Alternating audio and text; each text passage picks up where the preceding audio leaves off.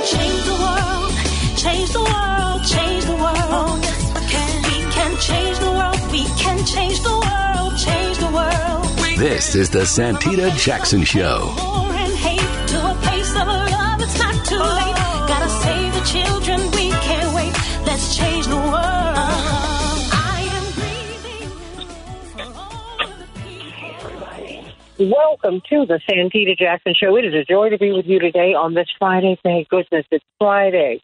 Well, some of us work for the weekend, but it's all good. Everybody needs to take a bit of a pause. And boy, what a week it has been. What a year it has been already. Santita Jackson coming to you from WCPT 820, the nation's largest progressive talk radio station, at AM 950 Radio, voice of progressive Minnesota.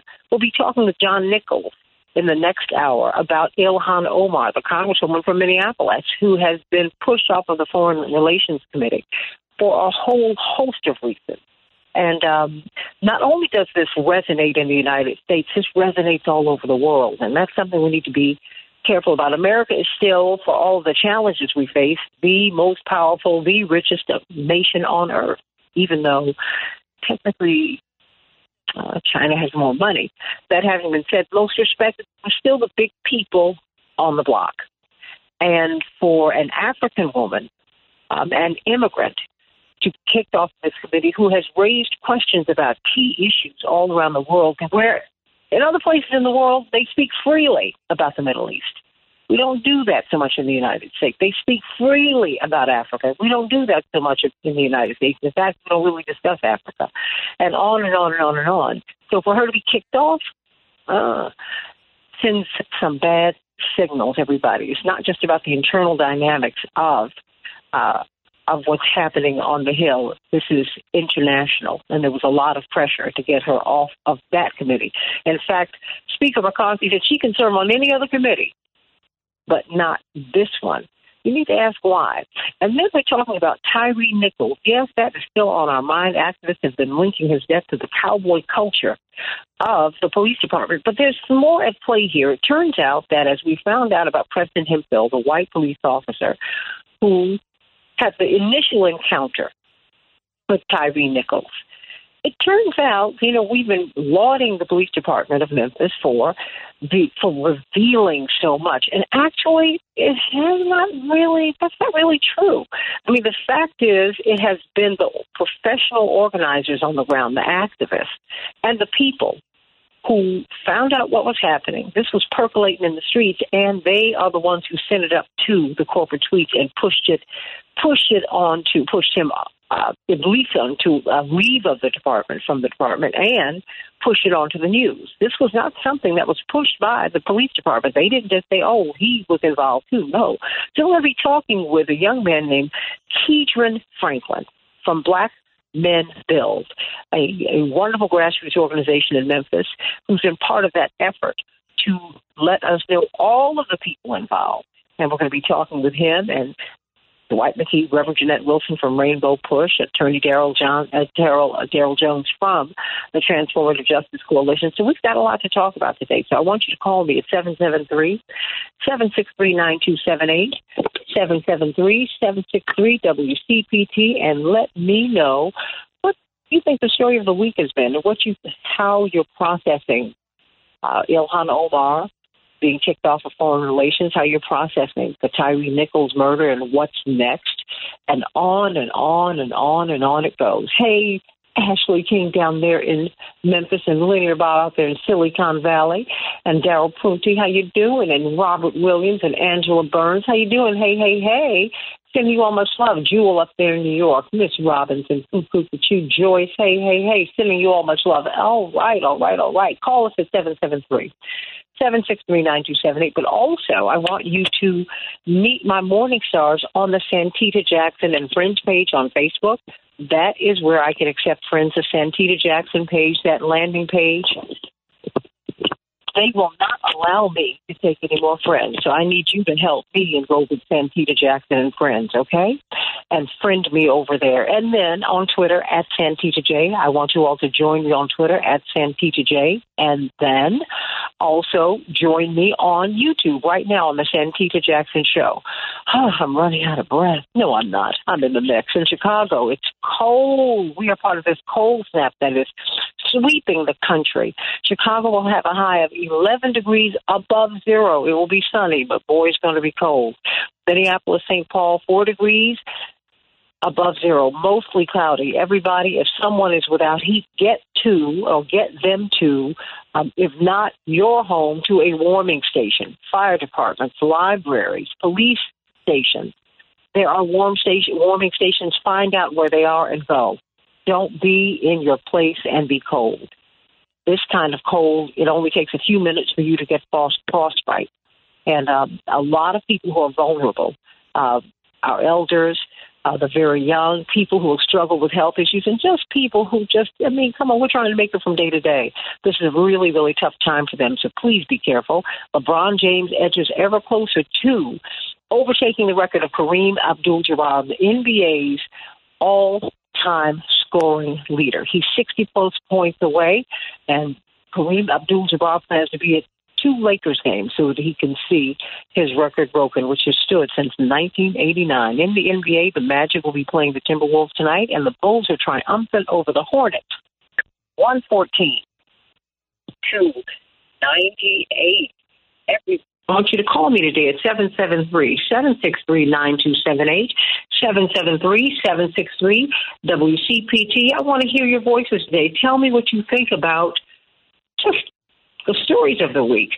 Parts of the northeastern U.S., like the Midwest, are bracing today for possibly the coldest wind chills in decades, since the 80s, everybody. Dangerously frigid temperatures with wind chills as cold as 50 degrees below zero. That's Fahrenheit.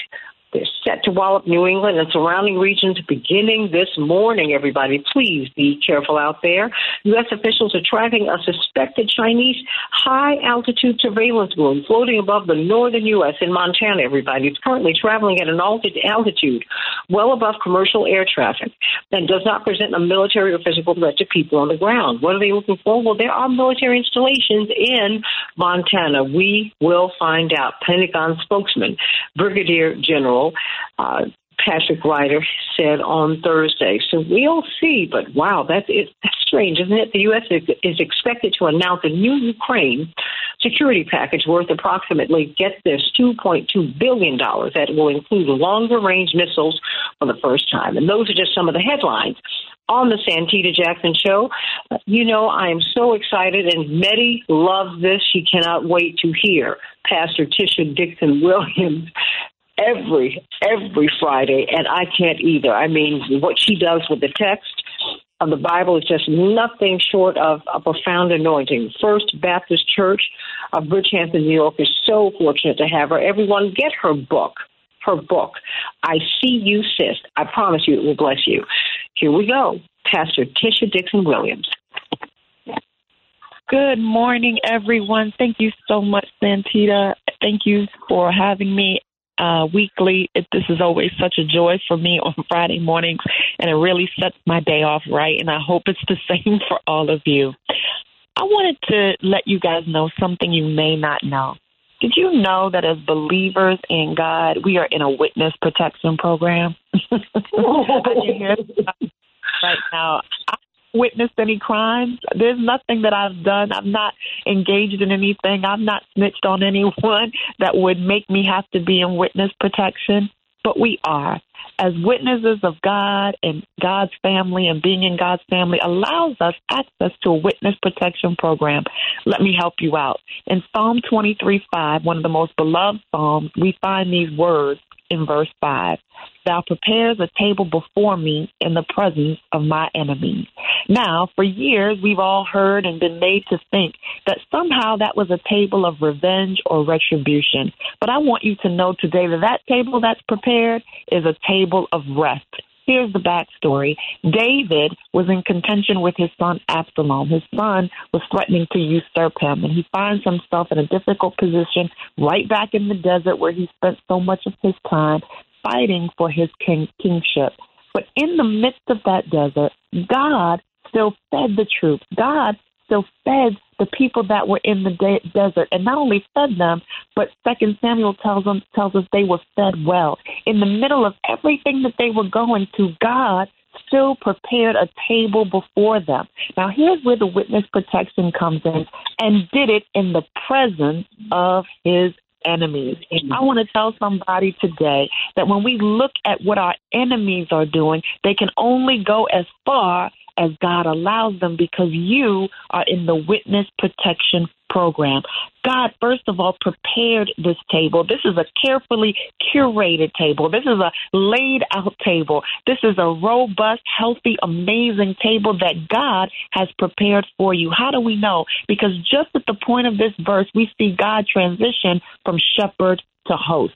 Now, I know you've been to a lot of amazing dinner parties. We all have, but I can guarantee you've never been to one prepared by God. Not only is that a healthy table, it's a healing table. It's a table where everybody is welcome. It's a table where you can sit and eat in peace, void of the dangers of the enemy. Why? Because he said it is prepared in the presence of the enemies. Let me tell you what that means. We always think of that as that my enemies are just going to watch me eat. My enemies are going to watch me in victory. And while that's true, what it really means is that you get to rest easy and eat well while your enemies are in the midst, but they cannot come near you.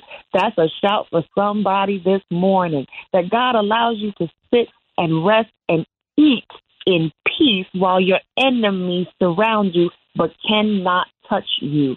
We are always talking about everything that happens at a table. Every time you see a table show up in the Bible, it means some drama is about to ensue. We comb hair, we do homework, we do everything at our kitchen table. In the corporate world, we want a seat at the table. When we want revenge on somebody, we say, my, how the tables have turned. But I want to tell you about another table, a table that assures protection and peace and provision. This table is where we see God become host, where God has laid out everything before you, but the enemy cannot touch you. And that word enemy in this text means more than just people. It means your problems and your predicaments too. So what God is really saying, I'm laying out a platform for peace for you in the midst of all of your problems, in the midst of all of your binds, in the midst of everything that you're going through. I'm giving you an assurance of peace and protection at a prepared table. So I want somebody to know today that even though your enemies are surrounding you, as a witness of God, God has prepared something for you. God has given you provision, and God is protecting you even in the presence of your enemies. Welcome to Witness Protection. What did I tell you? Hallelujah. Amen to that. Witness Protection Program. We are protected, but you got to be a witness. You got to give something up so you can get the grace and the glory. I see you, sis, and I heard you, sis, today. I see you, sis. I see you, sis. Pastor Tisha Dixon Williams. I love her. Oh, I know you do, too. Oh, my gosh. Blessings to you. Before you go, how can we worship with you on Sunday? You can worship with me on Sundays on YouTube at 11 a.m. Eastern Standard Time. We're also upgrading all of our systems, so very soon you'll also be able to worship with us on YouTube and Facebook at the same time. And certainly if you're ever in the New York Hamptons area, we'd love to have you. I also wanted to say, Santita, I'm in the midst of what I call my Love You 30-Day Challenge, which actually is going to start on Valentine's Day. And it is a self-love challenge where every day for 30 days you do something to show your self-love.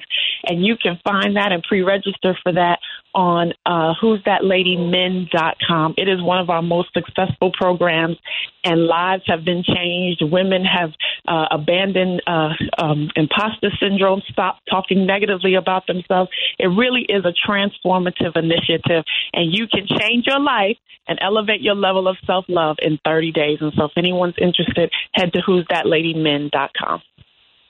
Amen, amen. I love it, I love it, I love it, I love it. Ooh. And, we have got Dr. Shanina Knighton, infection preventionist, registered nurse, brilliant, brilliant, brilliant. Everyone, you need to follow her on her social media. Hey, Dr. Nina, that's her handle, at HEYDRNINA.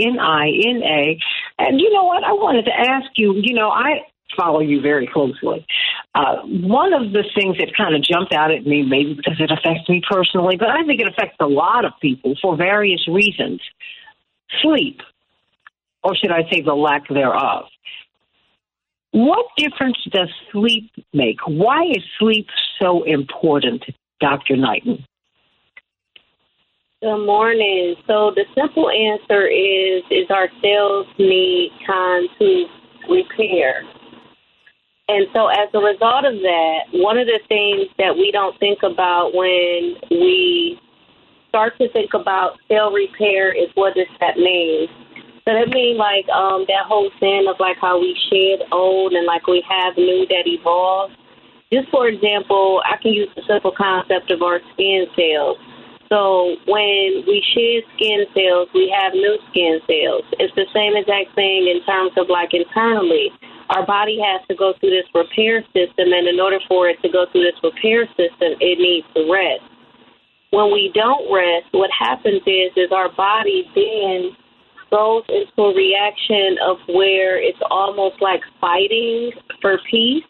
And so it causes like an inflammatory process, which then starts to lower our immune system. That's why when they tell you that, in order, if you are sick, you need rest, and the rest is to help your body repair itself and get back to its restorative state. When someone say, if you don't get some rest and it's going to make you sick, then that's why it ends up making you sick, because your body's not having time to recover. Sleep is very important when it comes to infection prevention and control, because the thing is let's say your body is, fighting an infection, sleep can help your body. Like those antibodies, that you need to be able to fight the infection are produced like when you are asleep. And when you are not asleep, unfortunately, you end up with a reduction of those antibodies that would help to fight the infection off. So when you're stressed, or let's say, what's the difference between, say, just staying up late because you're hanging out, staying up late because you're stressed, or, as one gets older, it seems like your sleep patterns get disrupted. Is there a difference, or is it just the lack of sleep is just harmful? So that's the thing. I'm not a sleep specialist, Santita, so I can't really get into, let's say, the nuances of when to sleep, how to sleep. I just know why we should sleep and how the sleep is related to the immune system just within itself. And it's just that our body is able to target, let's say, an infection better or an inflammation, when we are asleep. And unfortunately, when we're not sleeping, our body's working. It's constantly fighting off a lot of different things, including environmental factors, including the food that we might be eating that has additives in it. So it allows our body at a rest state when nothing's going in it, when nothing is being absorbed, when nothing is being consumed, to really be able to rest. And so having a sleep routine just within itself, regardless of when you sleep, even though I know that there are studies about night workers, it's important for your body to have that routine so it does know when it's going to get rest. Everybody, sleep is so important. To take good care of yourself. I've always had two people get on me about my sleep hygiene. They felt that I had poor habits. Dr. Deborah Verhoeven and what's her name? Yeah, that's right, Dr. Shanina Knighton. So I said, let me bring this up today because, I don't get a lot of sleep, and I'm really working toward getting more sleep. And you know what? I can tell you, Dr. Knighton, I've got about a minute left. When I get the proper amount of sleep, it makes a difference. I feel refreshed. I feel like there's just so much more that I can do. I've got about 30 seconds for you. Please make the case for sleep. So for one, just as I mentioned, that cellular repair after we've torn our body down with stress, the day-to-day work and everything else that's going on, it's very important for us to think through why sleep is important. Sleep is important because we need to think. We need to be able to recover from stress, especially when the mind is constantly going on a day-to-day basis. So I just encourage people to think through sleep and think about it at your time to be able to rest and your body to be able to repair when you can't do the repairing and self-healing yourself. So for anyone that's not getting wellness, sleep can be the wellness, the passive wellness that you need. Not all of it, but it can help. Dr. Shanina Knighton, everybody. Follow her on social media at Hey Dr. Nina, HEYDRNINA. It's real simple. And she's going to give you direct directions on how to lead a healthy life. Everybody, let's talk about Tyre Nichols. Do you know it has not been the police who have been outing all of these officers? This has not come from the suites. This has come from the streets. People have been doing it. Let's talk about people power on the Santita Jackson Show. Back in a minute. We can change the world, change the world, change the world. We can change the world, we can change the world, change the world. This is the Santita Jackson Show. War and hate to a place of love, it's not too late. Gotta save the children, we can't wait. Let's change the world.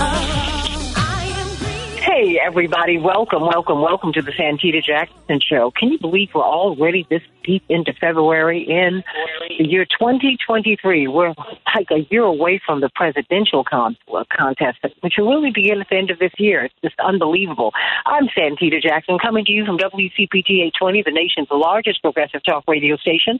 Let's talk about Tyre Nichols today. All of these revelations, all of these police personnel and EMTs, all these folks who we've been finding out were involved in this young man's murder, we keep thinking that the police are making revelations, but that's not true. This is coming from the people. The people have been finding out who has done what, and they're the ones who push it out there. So we're going to be talking with a young man who is so impressive from Black Men Build. Cannot wait for him to come up to Chicago. A brilliant professional organizer. You know, and organizers have a certain kind of personality. It's one thing to be an activist, to shake the tree, that's important. But organizers really have to get along with people. They have to have a love for people. And that is what they do. They draw all men and women unto them and help them to get active themselves. Kedron Franklin, everybody. And, of course, Dwight McKee and Attorney Darrell Jones and Reverend Jeanette Wilson from Rainbow Push. We've got a lot to talk about today.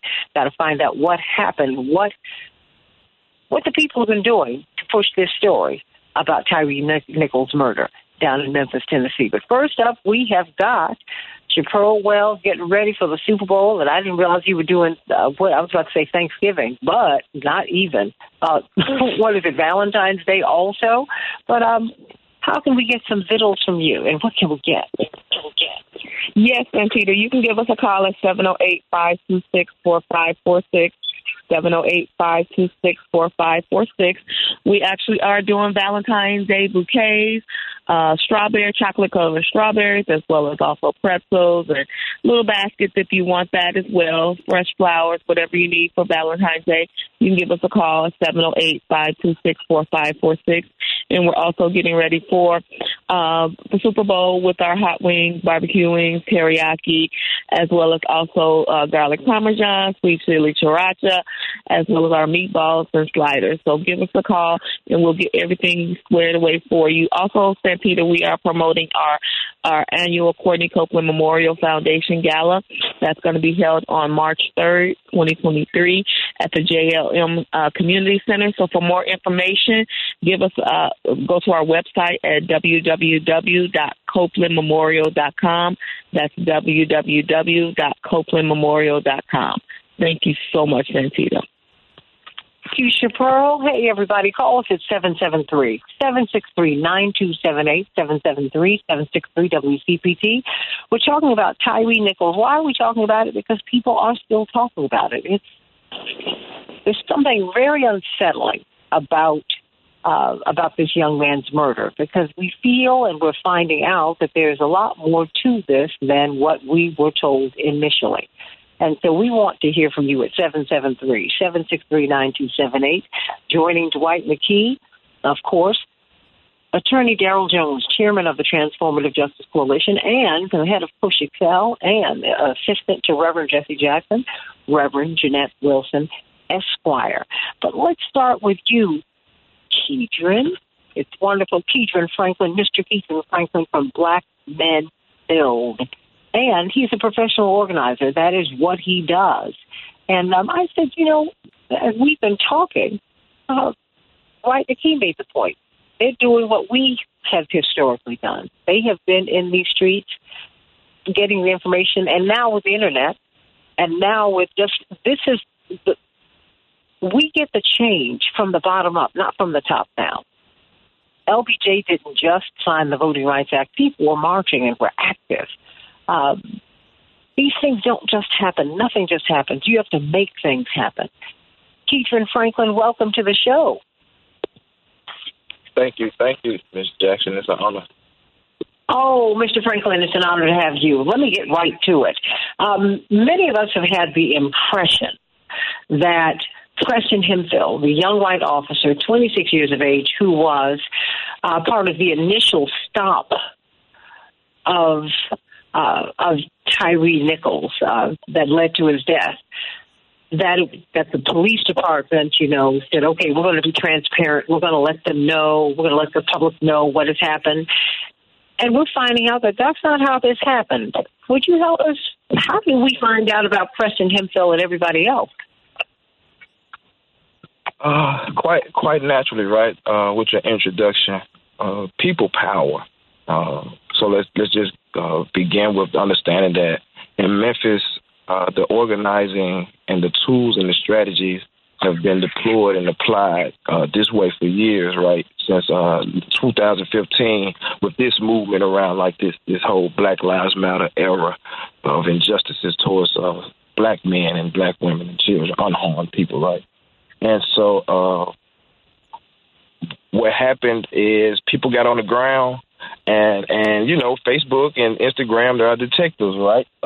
People sit at home and they can just go and look and comb through information.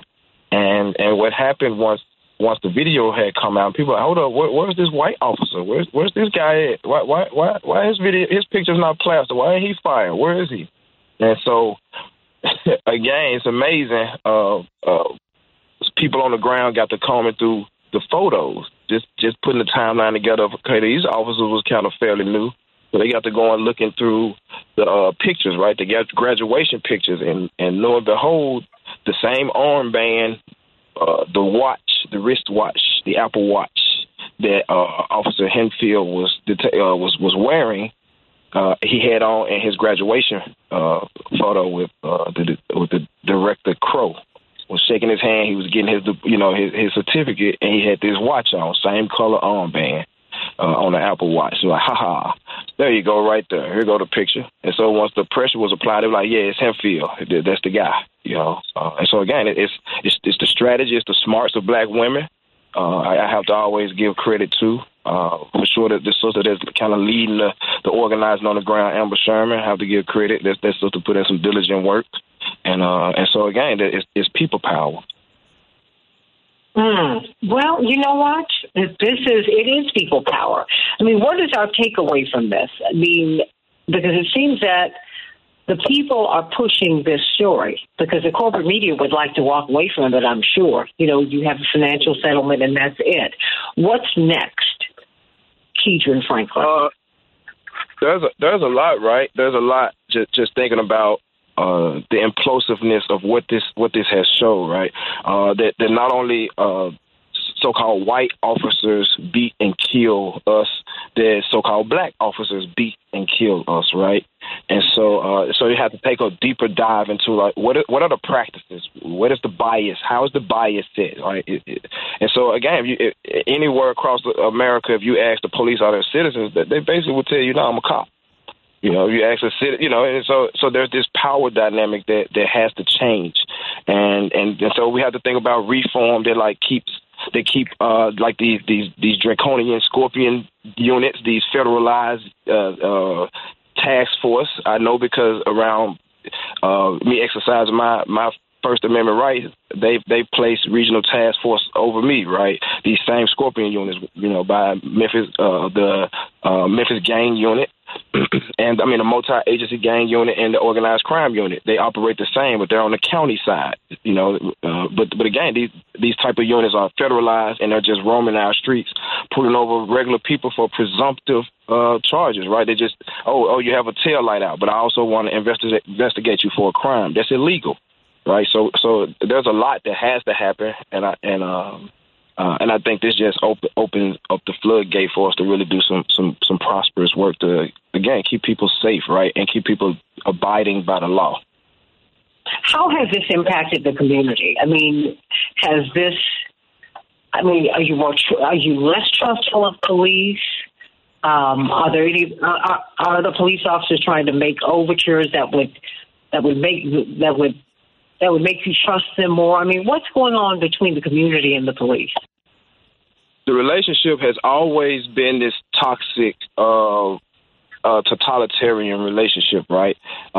This big I, little you, right? This I tell you what to do and you have to listen. It has never been an even exchange of power or, hey, as a whole, right?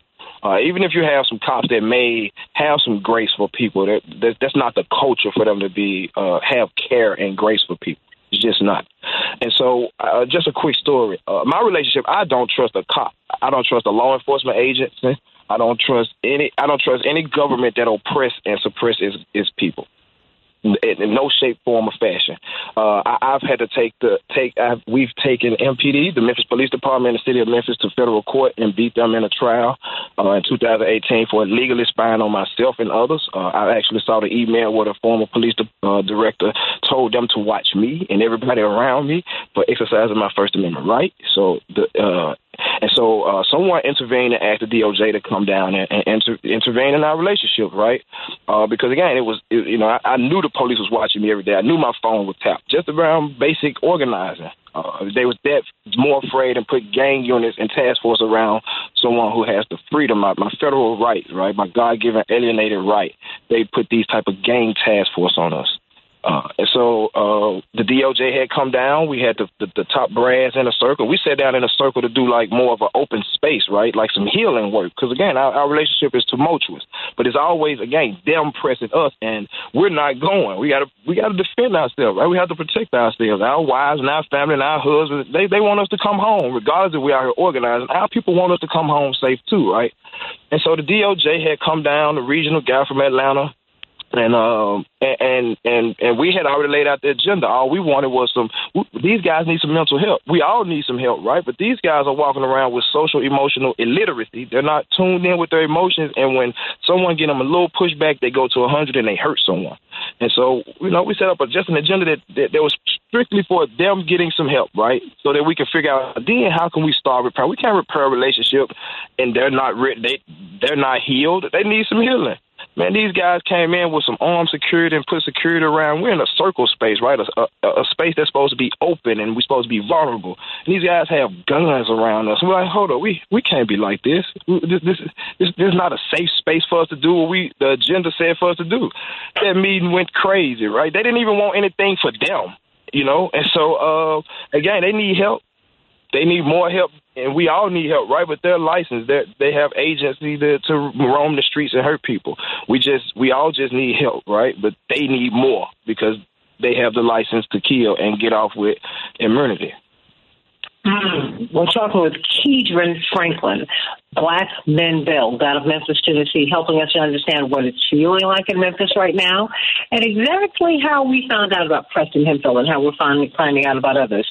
Let me bring up the rest of the panel. We have got Attorney Dwight Jones, not Dwight Jones, I'm conflating the two of you, Darrell Jones, the chairman of the Transformative Justice Coalition. We've got Reverend Jeanette Wilson, Esquire, from Rainbow Push, and Dwight McKee.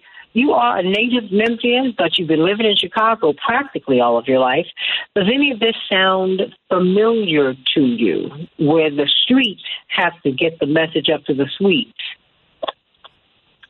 Absolutely. Let me first applaud my brother's courage.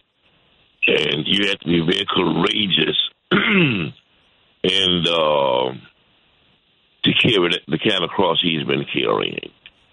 And it's been that kind of courage in the spirit of the Nat Turners and the Dr. Kings and the Jesse Jacksons and the Al Sharptons, which has taken us this far as a people.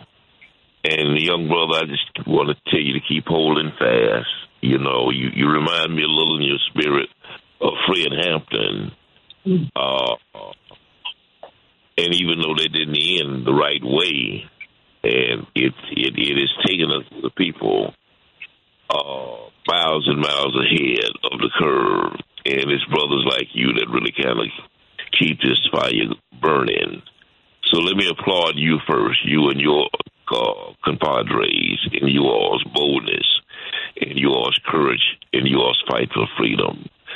Yes, it does sound familiar. Not only does it sound familiar, it's really the way of the world, Santita.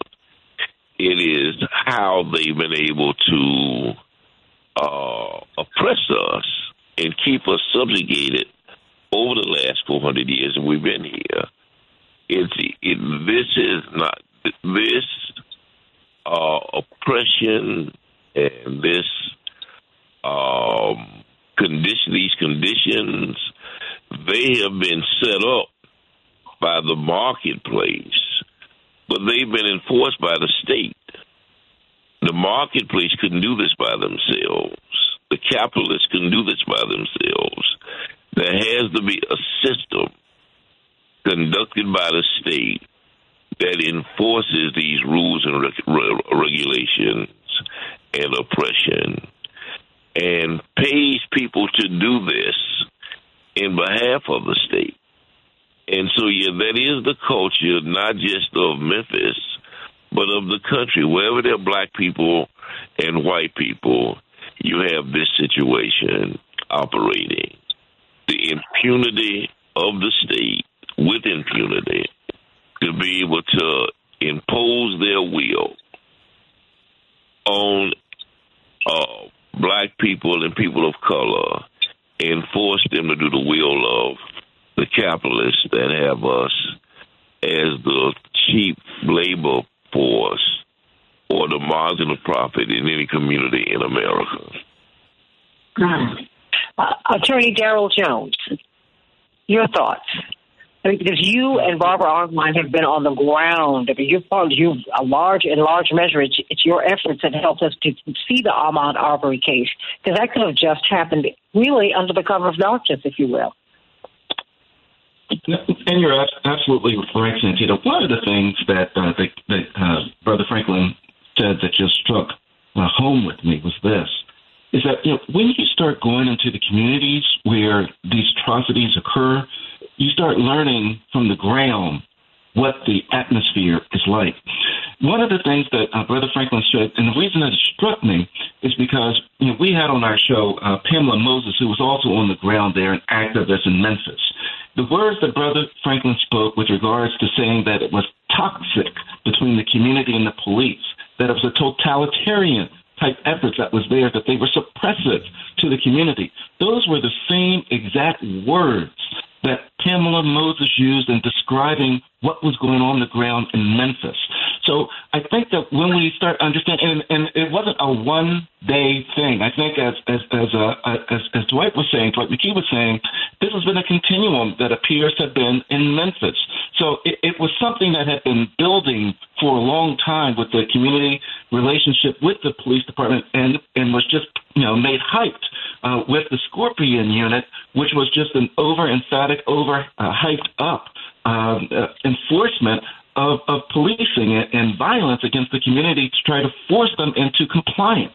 So it seems as though a situation with like a Tyree Nichols was bound to happen because of the road that they were going down and not keeping structures in place for the policing there in the community. So it's extremely important, I think, for the country to hear what the environment is like in Memphis, Tennessee, with regards to policing and the community. Now we're going to see the steps of now that they're under the clearly under the microscope, we're going to see the steps now that can be taken to try to undo some of this, to correct some of this that's there. And it's not going to happen immediately. It's going to require a continued community effort to be certain that it stays in the minds not only of the community, not only of the minds of the citizens of Memphis and the citizens of Tennessee, but in the minds of them and in the face of everyone that's in our country, to be certain what's happening in Memphis as a result of this killing of Tyree. It's just incredible. And qualified immunity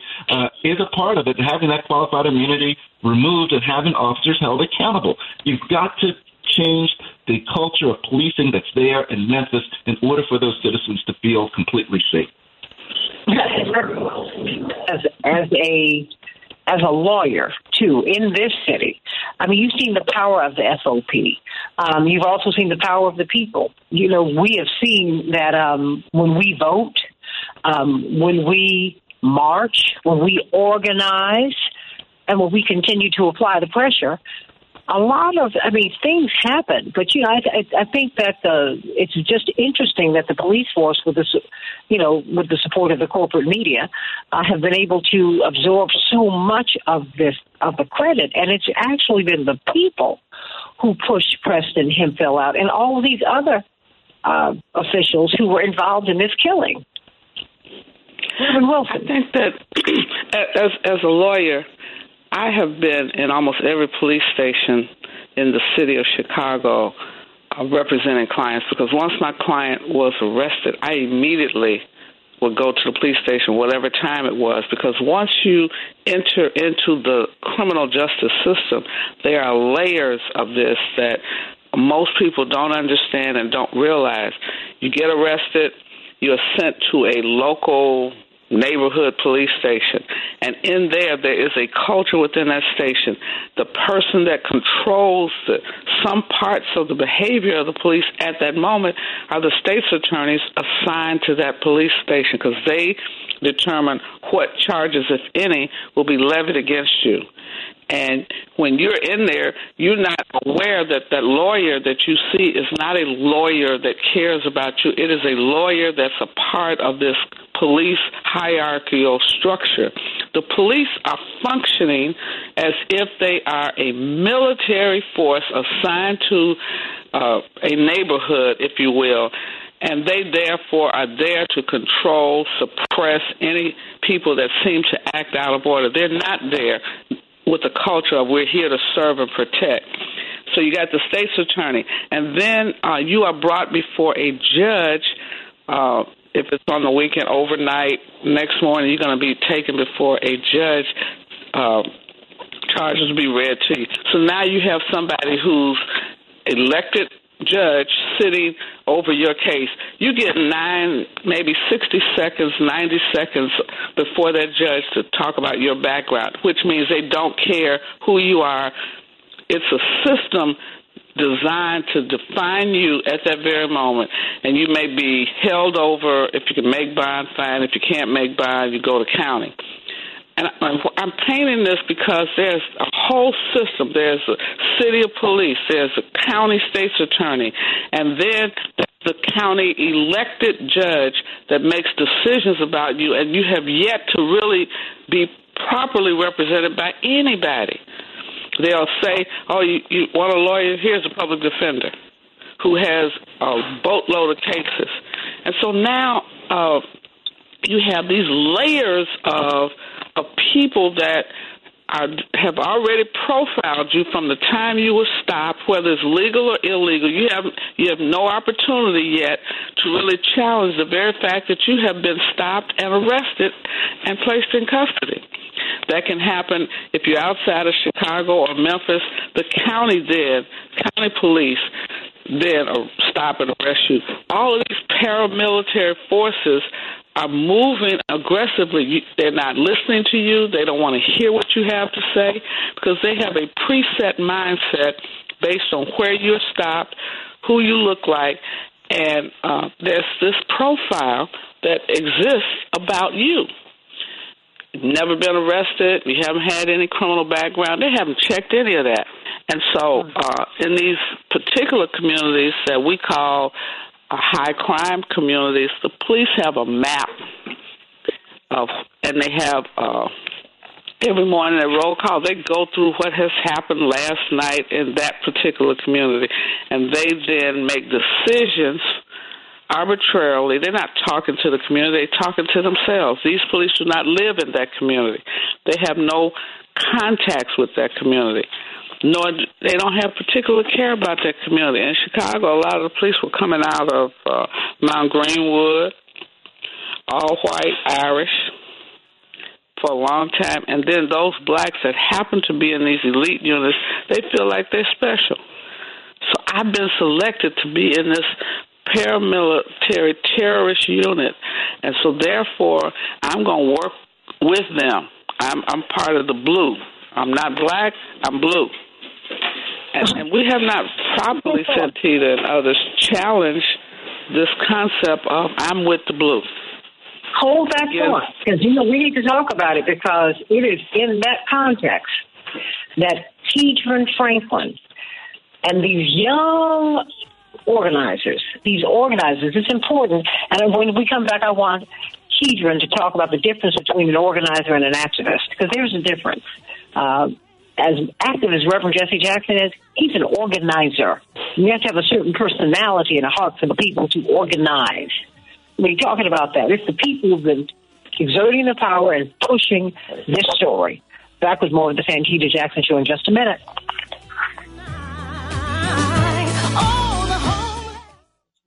We can change the world, change the world, change the world. Yes, we can change the world, we can change the world, change the world. This is the Santita Jackson Show. War and hate to a place of love, it's not too late.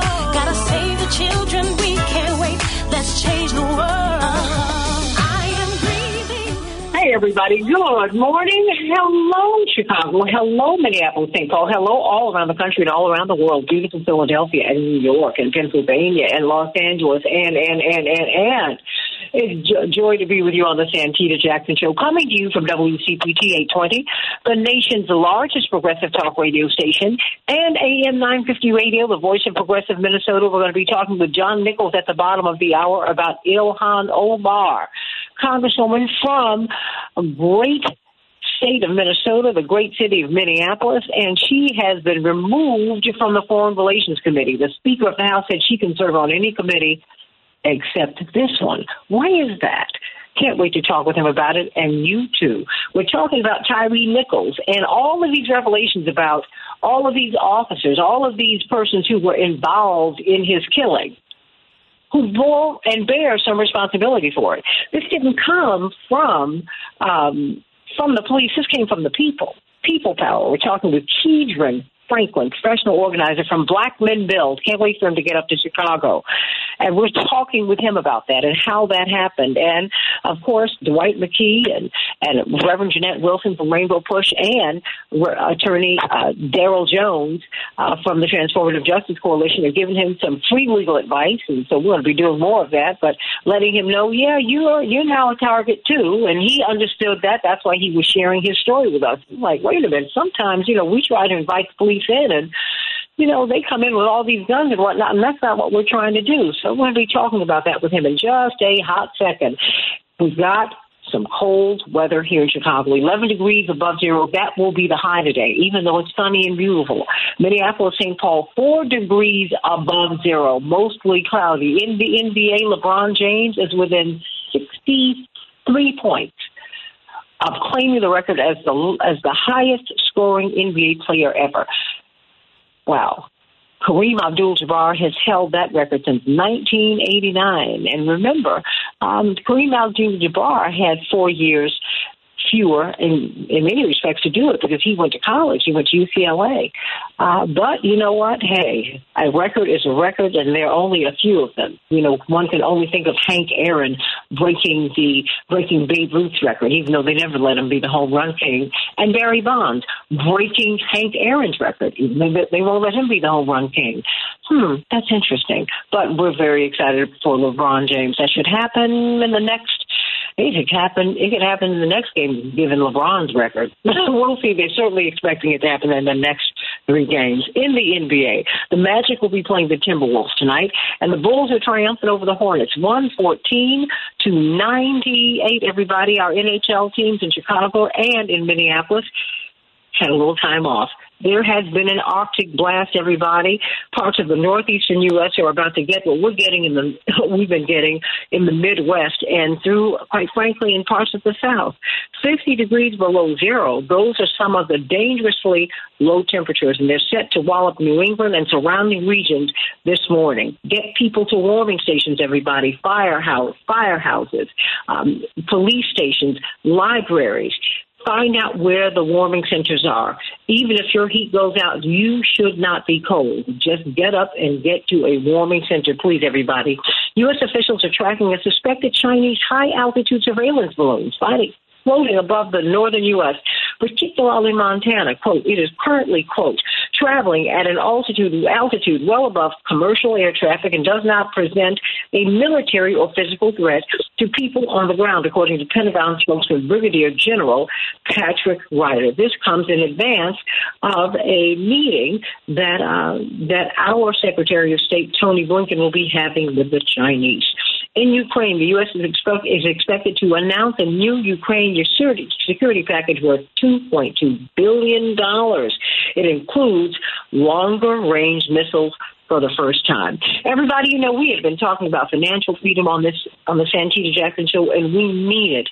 If you are selling your home or purchasing a new home and would like to save thousands of dollars, there is a new program presented by our friends that's right, at Team Hochberg. It's called Perks at Work. It's a benefit. They're offering this program through the end of April, and you need to take advantage of it. It can save you thousands of dollars. It can make you thousands of dollars when you purchase or sell your home. Here's how it works. When a Team Hochberg affiliated realtor sells your home, they'll reduce their fee by up to 1%. That's a lot of money, everybody. When a Team Hochberg affiliated realtor helps you to purchase a new home, you will receive up to 1% of their commission as a closing credit. That's thousands of dollars, everybody. Team Hochberg will also credit their loan origination fee, and their affiliated attorney will reduce their fee.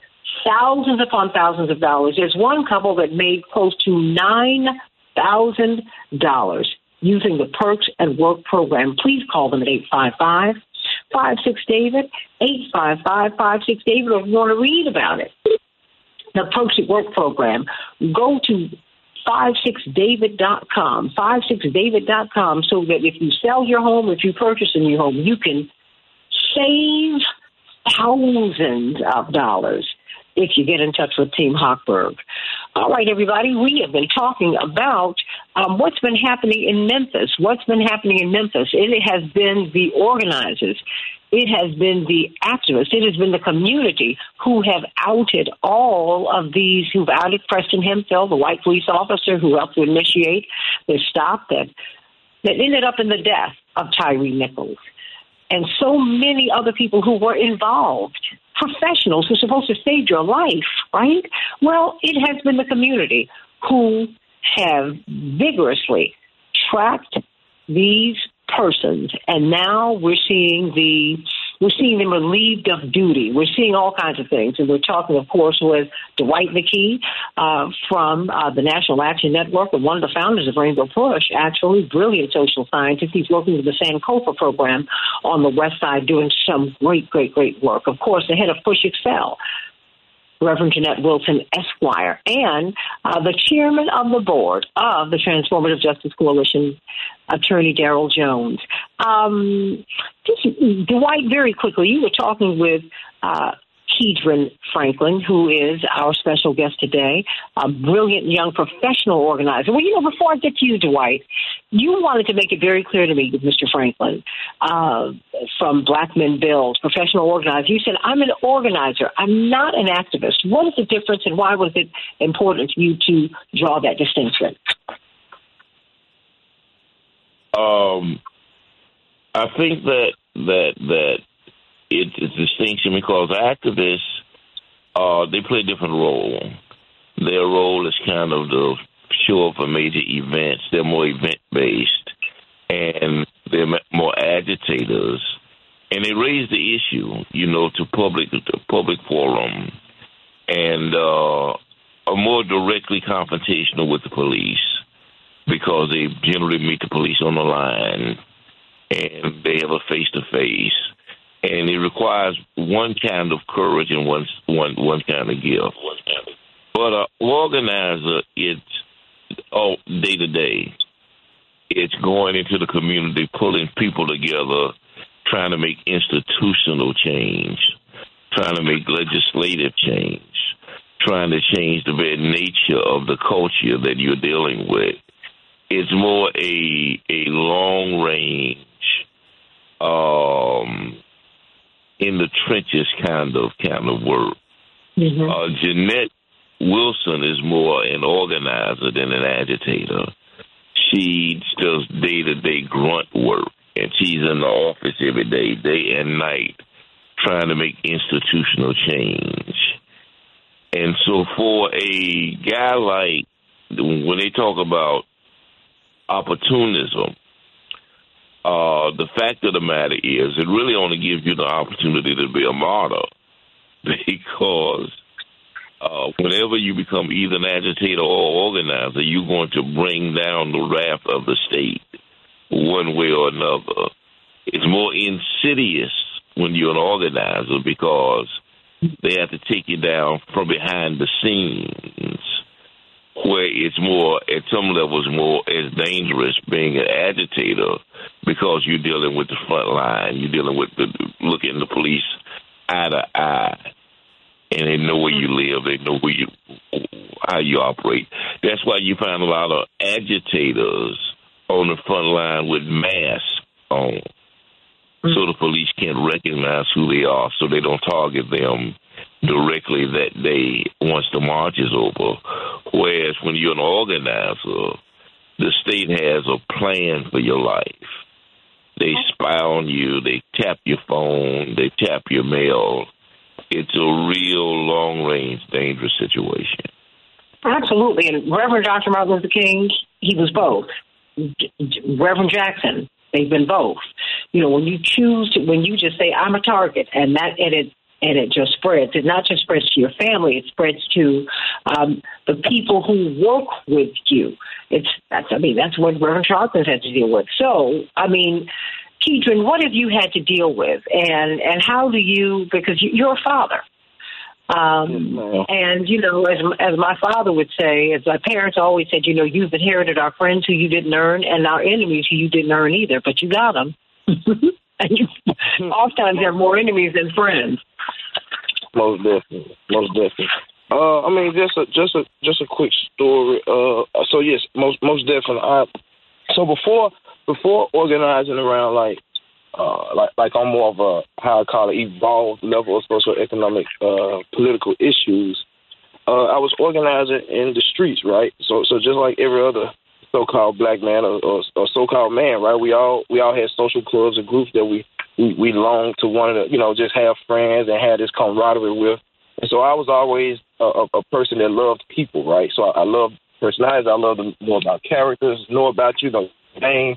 And so I built meaningful relationships, right? So once I started, and then I, love music. So we, started doing music, and what happened was I started the longing for one to do something different around my community. And I've always been around like spreading information and want people to be more knowledgeable. But it was also this thing where I noticed like the shift in power. And so while I was in the streets, I never had really much of an issue outside of a couple of legal troubles with the police. But my life was turned upside down once I started organizing for the betterment of people in our community. And not just my people, I'm talking about poor people, right? Because what I recognize was this is more about the elitists. The people have it and the rest not, right? And so, I've been spied on, right? Like I told you guys, we've been to federal court, and it was ruled, like I said, they violated a 1978 consent decree that said that they cannot do political intelligence. So found out in 2017 that they was holding a list we ended up calling it the blacklist, right? This list had like our names, date, addresses, our height, weight, people we was friends with, what we may be, and so we were like, oh, that's an issue, right? And so at that time, we already had attorneys that was kind of surrounding the movement. A great super lawyer by the name of Bruce Kramer, who was on the first consent decree. He was actually one of the ones who filed the first consent decree with Mike Cody, who also represented King back in the day. Great attorneys, right, with the ACLU Nashville. And so Bruce Kramer, he pushed the button. He was like, hold up, this is a violation of what I know I said back in 78, that started in 76 around the Vietnam War and MPD doing the same thing to University of Memphis college students. And so we dug into it, and when he recognized, they hit me like, hey, these folks got your name all through this. Like, you like, these folks really own you. And I'm like, for what? And so when they started getting some of the information, we found out that they had placed an informant around us. He was a lieutenant in his multi-agency gang unit, organized crime unit sector, and he was acting like a black man, so-called black man on Facebook. I was like, he shared my wedding photos. Not exclusive, but like things I've shared, like personally, he'd shared it, and I'm like, I remember this guy, right? Because one of our friends, and shout out to Noah, one of our friends, they called him and they're like, hey, this guy got to be a cop. He don't show up to nothing, but he's in our business a lot. And so, they come out there. He was an informant. They ended up firing him from, because again, your cover was blown, right? So the informant was found out, and we ended up going to trial around it, and we won. Shout out to Judge John P. McCullough in the West District. He saw the truth that Memphis was violating our rights, right? And so what happened? People started reaching out, and this great The Intercept did a story around. A group sent me to Washington, D.C. to testify around what they found out is the federal government. And this is what I'd be remiss if I don't speak about this because, again, all through this, the federal government keep coming up. And so I went to Washington, D.C. to speak on the fact that what they found out was a lot of us was being placed under this black identity extremist label. That way they can justify sending money to local municipalities to be able to watch us, people who they consider was left wing, right, or progressives, right, like or Antifa or Marxists, like they consider so they started sending millions of dollars to federalize these type of units, which is again it's too much, right? It becomes militaristic. It's like turning the military inward towards your citizens. And so, I mean, as an analogy, it's like if someone's in the 12th grade and they're getting their NFL defensive tackle brother to come beat up me and I'm in the 9th grade. Like, it's too much. It's too much, right? And so, again, what we found out is that the feds are sending money to these local municipalities to beef up them, to get extra weapons, right? Like to put more cameras around, to, again, make task force. So most of these task force are a unit of Homeland Security. Most of them have Homeland Security guys that's roaming. So what I don't want to get people to think that they didn't just find cops and put them on these cops that was on Scorpion unit. They are part of MPD. They pulled them from out of their culture and put them on this unit. So you know, the whole unit, the whole squad, and there's, I have family members that are Memphis Police Department that I love dearly, that I will tear the pavement up about. But as that system, as that institution, I don't like the institution the way it operates. It's not serving us. It's not a great service.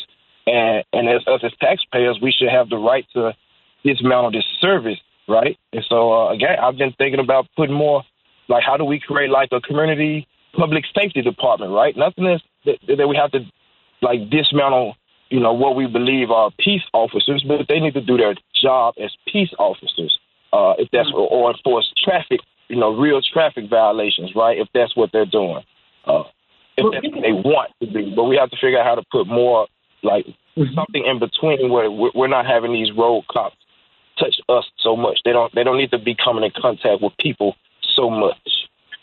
Well, let me ask Attorney Mark Fancher, brilliant lawyer, and you deal with cases like this all the time. I mean, but this is Keidron Franklin professional organizer, one of our organizers, from Black Men Build on the ground in Memphis, one of the persons, a group of organizers who are responsible for letting us know about Preston Hemphill and all of these people who've been involved in the killing of Tyree Nichols. And you hear, the other side of, the unsexy side of what these organizers are dealing with, the harassment. I feel like J. Edgar Hoover's still alive, Mark. 3 minutes, they belong to you. Oh, he is, and we should not be deceived about that. And I want to congratulate and salute this brother for being a warrior. And I think that all of us need to adopt that mindset, an understanding of the fact that this is a ruthless war that is being waged against our community, no matter how much the federal government may smile. I work for the ACLU, and several years ago we sued the FBI in connection with this whole black identity extremist thing, as well as what they call racial mapping, which is their effort to get around the old style COINTELPRO image that they had, where they would overtly spy. And they authorized their agents to engage in what was called mapping of communities, where communities suspected of terrorism or violence could be placed under surveillance. The gathering places and resource people and individuals could be identified, and they said that was okay for the agents to do. And so we sued to get more information on that through the Freedom of Information Act. And the entire federal system, the courts, basically fell into line and denied us many of the documents that we sought. But we did get enough to find out that this kind of thing still goes on, and they're not playing. And to the extent that we're delusional about the fact that this is, quote unquote, our government, and that this is, quote unquote, our country, it puts us in peril, in real danger.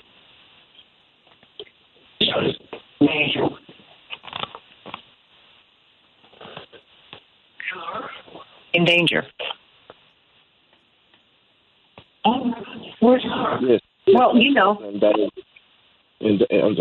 most definitely in danger. I know for the rest of my life, and like I'm talking to the point that like it has shifted the way I move. Like I've always been big on my safety, right? But I don't get to share. I don't get to share my son to the world, right? I don't show his face on social media because of, again, thinking about people like Fred Hampton, right?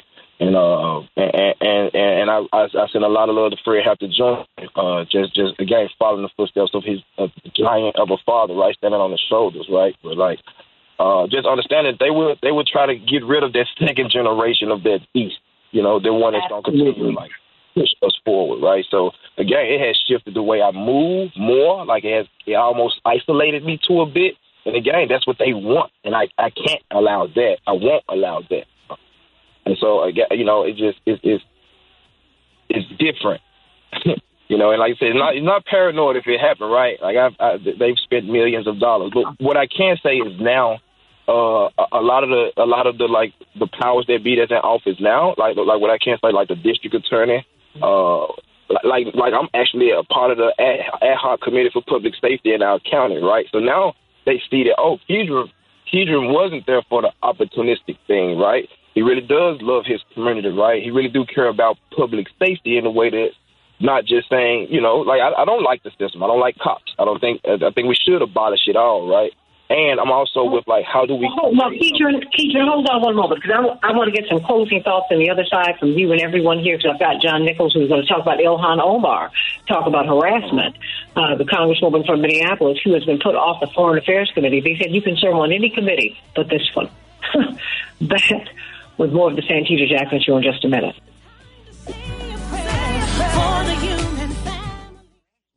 We can change the world, change the world, change the world. We can change the world, we can change the world, change the world. This is the Santita Jackson Show. War and hate to a place of love, it's not too late.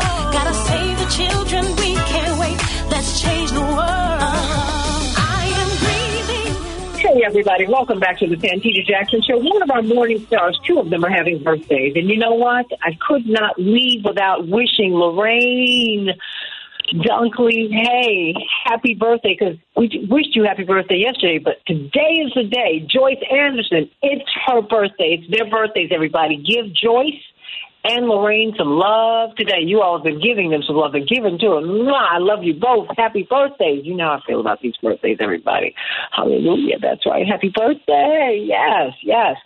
We've been talking with Keedron Franklin, Black Men Build, professional organizer, part of this cadre of organizers who have helped us to see. They have pushed out the Preston Hemphill and all of these people who are involved in the killing of Mr. Nichols. No one, this was not the police, the doing of the police. No.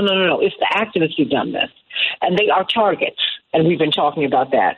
Of course, we have got Attorney Mark Fancher, brilliant civil libertarian and lawyer, and we have got Attorney Darrell Jones from the Transformative Justice Coalition. Indeed, he's the chair. We've got Dwight McKee, brilliant social scientist, and Reverend Jeanette Wilson. But I'm going to start with everybody, give you about a minute apiece before we get to John Nichols and talk about Ilhan Omar, because that is of great import. We see how you get when you dare to speak out, when you stand up for the most vulnerable people, you see what happens. But, you know, she said, that's okay, I'm going to keep on talking. And that's what you have to do. You have to keep on talking, keep on walking right up to freedom way. You have to keep on doing it. Attorney Darrell Jones, I've got less than a minute for you. You see the kind of harassment that this young man is dealing with now, but he keeps on going anyway. And this is what you and Barbara Arnwine have had to deal with too. I think we need to do like a session on that, Attorney Jones. Oh, no, absolutely, Santita. You know, what Keedron Franklin is dealing with is what happens when you start going up against a system that is determined to put you down and to keep things quiet. And so, you know, I certainly applaud him because, you know, I know that the path that he's walking and all the eyes that are on everything that he does. But he continues to walk because he's walking for what is right and for what that community needs. And, you know, I applaud him for that. And, you know, I certainly want him to know that, you know, certainly the Transformative Justice Coalition and Barbara Arnwine and I are here.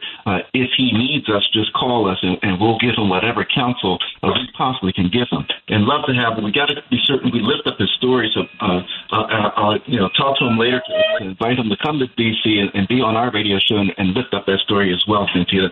But, you know, much kudos to him, and we're certainly standing and thanking for him. You know, I'm going to connect you all. Thank you for giving me permission, but you know, I'm going to do that anyway.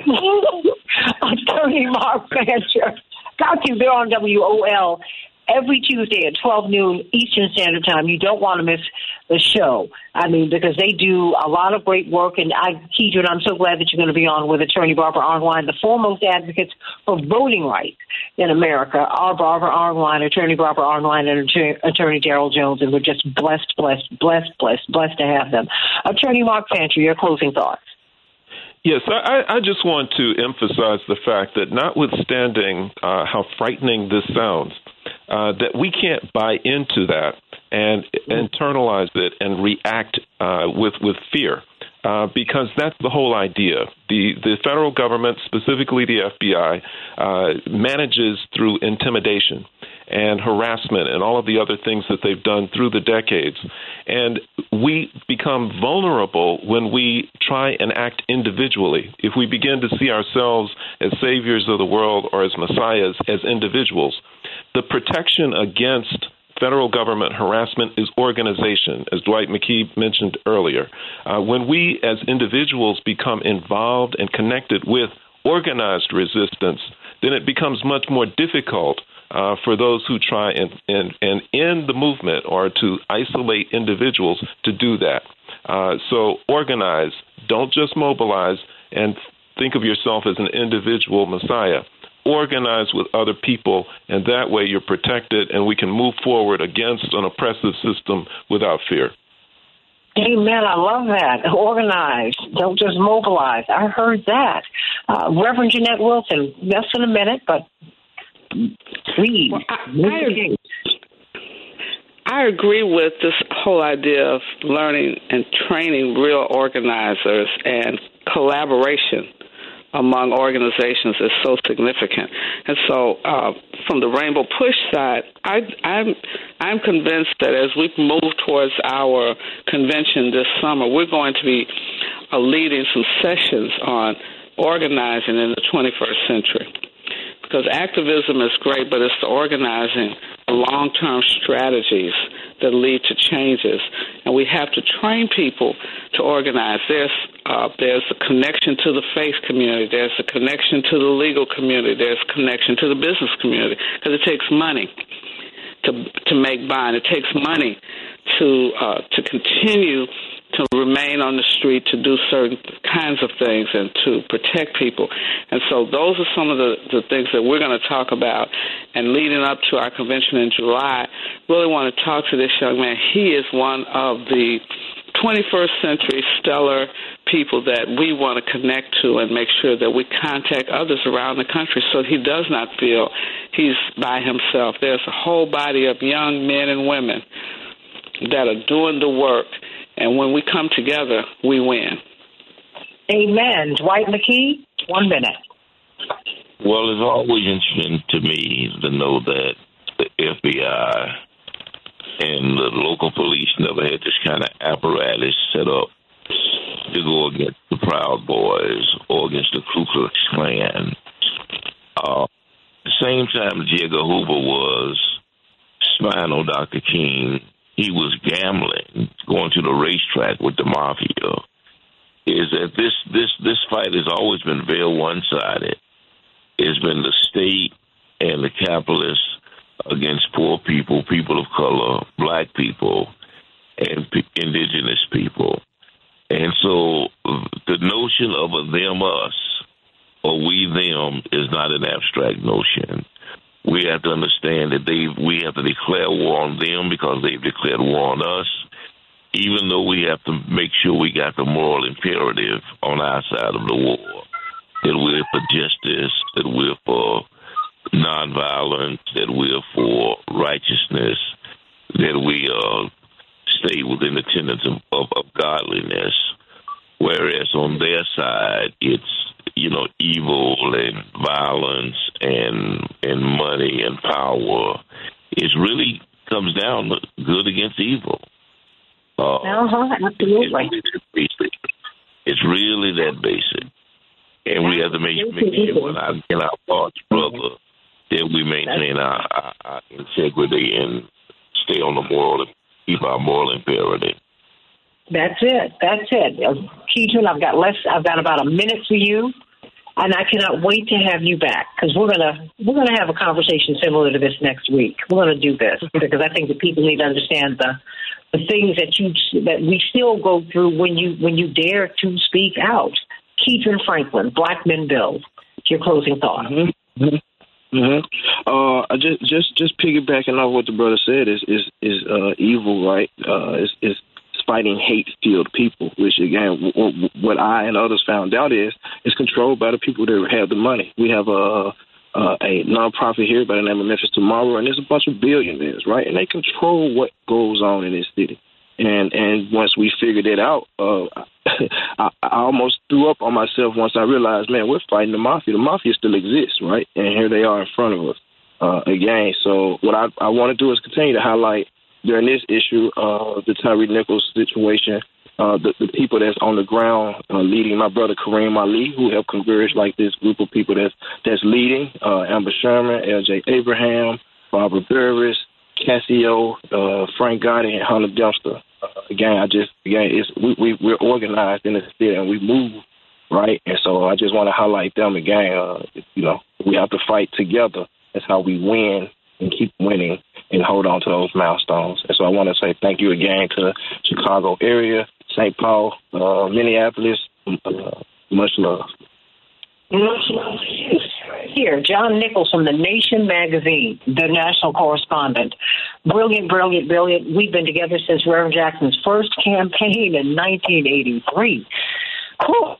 It seems like there's a connection between what we're about to go into as we look at Ilhan Omar. She said, I'm not going anywhere, even though the speaker has now said, has not served on any committee but this one. not foreign relations. No. You can't do this. Unbelievable. John Nichols. Yes, it is. That is the case. And we've been following this for quite a while.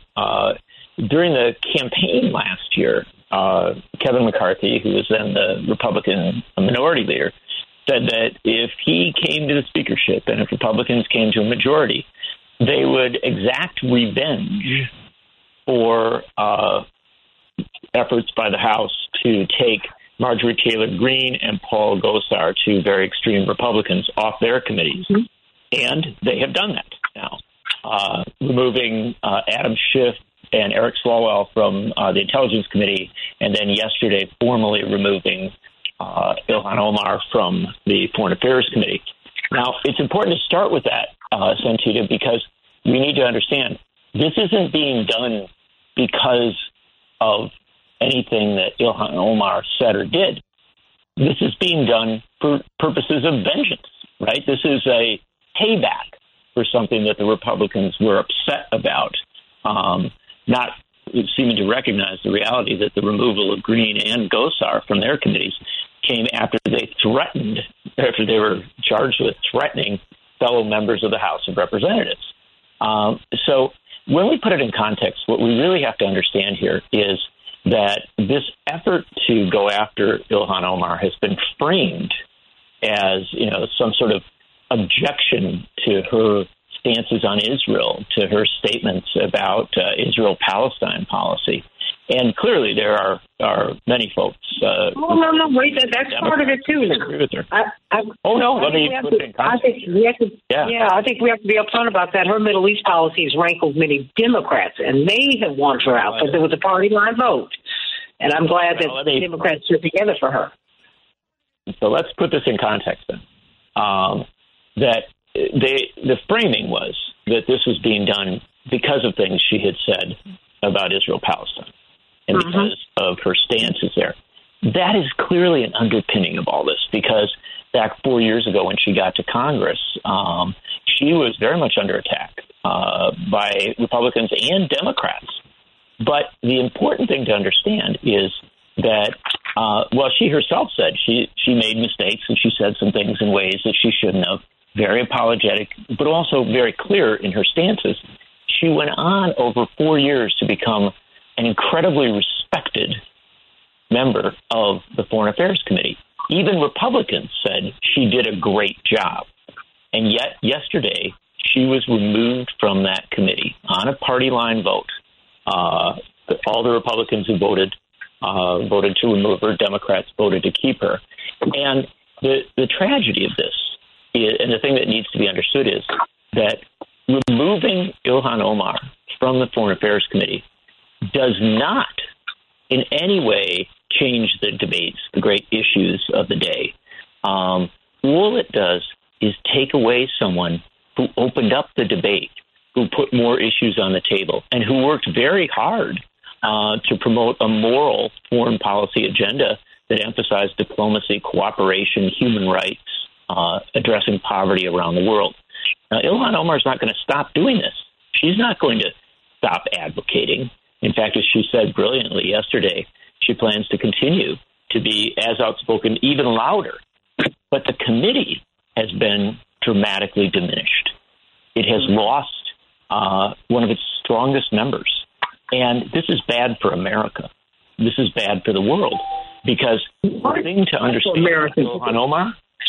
Well, yeah, because I want you to explain the repercussions internationally, which is something that she spoke to briefly yesterday. Yeah, I don't think that I've written a lot about Ilhan Omar over the years and interviewed her many times about her service on the Foreign Affairs Committee. I don't think people understand how much she is recognized around the world as an advocate for human rights. And as someone who has been willing to call out countries all over the world when they have treated their people poorly, when they have been violent toward minorities, when they have literally not fed people, not cared for people, she has spoken up. She has criticized regimes and governments in Africa, in the Middle East, in Asia, all over the world, and she has brought light to those struggles. So she is a very internationally recognized figure as someone who stands for human rights. And yes, she has stood for human rights in Palestine. And that gets a lot of attention in the U.S. because there's an immense amount of coverage of the Israel-Palestine struggle. But she stood for human rights in Yemen.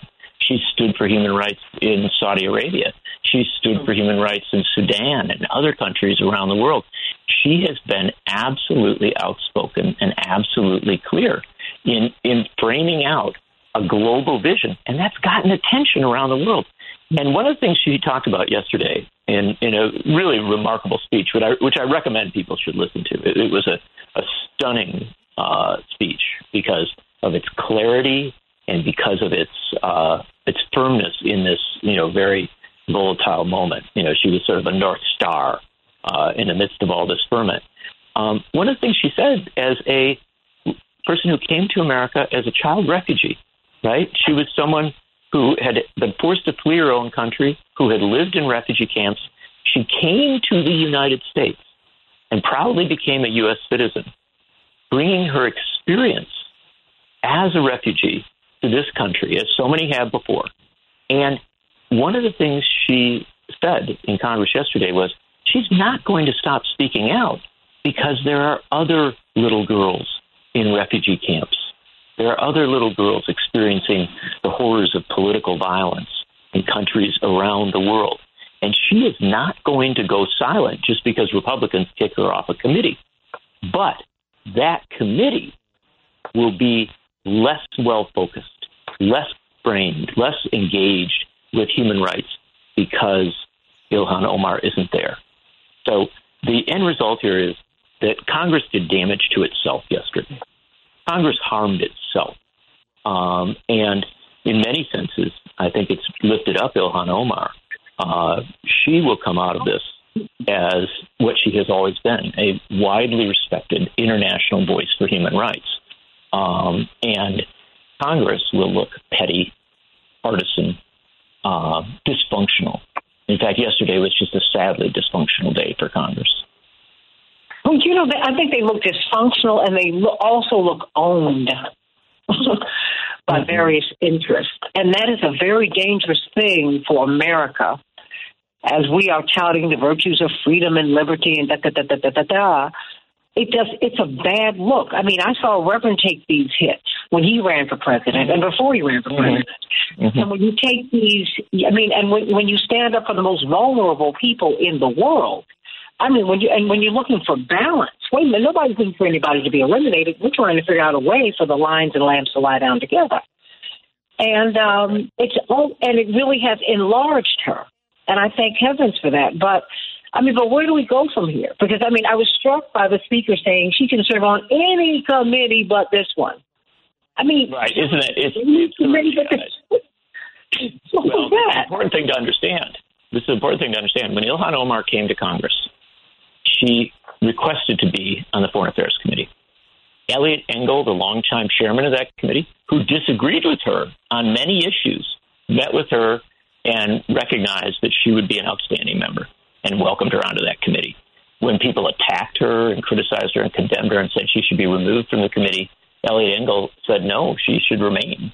And it's very striking that obviously, many people kind of made this just about Israel-Palestine, right? And what was so important was so many members of Congress stood up yesterday, so many Democratic members of Congress, including Jewish members, who said, look, this is absurd. People can disagree about Israel-Palestine. They can have different positions. They can debate. That is the American way. But when you punish someone for expressing a point of view in this regard, you effectively shut down that debate. You diminish the discourse in a way that is certainly harmful to efforts to achieve peace in the Middle East, but it's also harmful to the American political body politic, to our functioning as a country, because we don't have the debates we can and should have. And it was really quite striking, the people who stood up and defended Ilhan Omar yesterday, and a broad cross-section of folks from, the Democratic Party. But the Republicans, many of whom know that she is a very capable member, a number of whom have actually worked with her on key issues, they voted in lockstep against her. And so this is an act of pure partisanship that, to my mind, shows Congress at its very, very worst. This is a Congress that refuses to accept debate, that refuses to accept honest discourse. And as you say, it's a lesson. It is a lesson that will be noted by the world. And again, people will see this in a much broader context, because I can tell you there are people in countries in Africa who see Ilhan Omar as one of their great champions as regards religious freedom, as regards civil rights, as regards human rights, as regards fighting poverty, and especially women's rights, child poverty. What? Women's rights. All of that. Of course, yes. Yeah. And so, I watched this yesterday with a certain sense of sorrow and frustration, because Congress has never been perfect. It's always been a flawed institution. We can point to history of it, so many things that were so disappointing and so, horrific over the years. But yesterday we saw partisanship overcome common sense, humanity, and frankly, what's good for the United States. And I just want to emphasize, for people who are, paying attention to this issue, I really do recommend watching Ilhan Omar's speech. I tweeted it out. I put it on my Facebook page. It's there. It was just an exemplary address that was rooted in her own history, her own experience.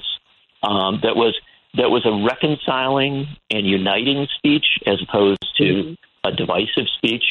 And I would also recommend watching the speeches by Alexandria Ocasio-Cortez, Mark Pocan from Wisconsin, Dean Phillips from Minnesota, who defended her very powerfully, Jan Schakowsky from Illinois. It's interesting that quite a few of Representative Omar's Midwestern colleagues stood up in her defense, because they worked so closely with her over the years. And again, this is the point to understand. We would hope that in Congress, because people work in close quarters, they get to know one another, that they could move beyond petty partisanship and divisive ideological game playing. But yesterday, unfortunately, we saw that's not the case. Instead of moving beyond that and actually recognizing what Ilhan Omar has to contribute, the Congress, the majority in the Congress, chose to remove her from the position where she sought to serve. And I must note, Santita, one other thing that's important here.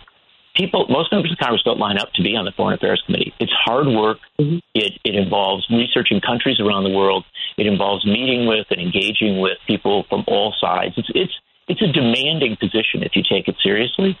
Most members want to do something else, where they're dealing in money, or they're engaged with appropriations or budgets and things like that, things that might give them power.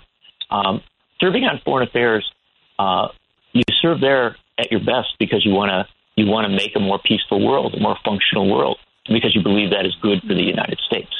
That's what Ilhan Omar did, and she was punished for that. Well, you know what? I mean, and the thing is, you do it there because there is so much power there. I mean, 95% of the world lives beyond our borders. So let's be clear. Right. As hard as the work is, certain people want to be on that committee because it has such tremendous resonance all over the world. But you know what? Dr. King's bigger than he ever was. Medgar Evers is bigger than he ever was. Gandhi's bigger than he ever was. Malcolm X is bigger than he ever was. You can kill a person, but you can't kill an idea and you can't kill a spirit. And that is the good news, everybody.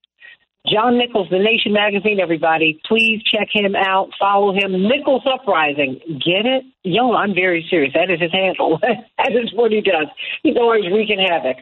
but in a godly way. I love everybody. I'm so glad you've been with us today. Happy birthday, Joyce. Happy birthday, Lorraine. Make it a great day, everybody. I'll see you on Keep Up Alive with Reverend Jesse Jackson on Sunday at 7 a.m. Central Standard Time. Until Sunday, God bless you and make it a great day. Thank you, Paul, for a great show.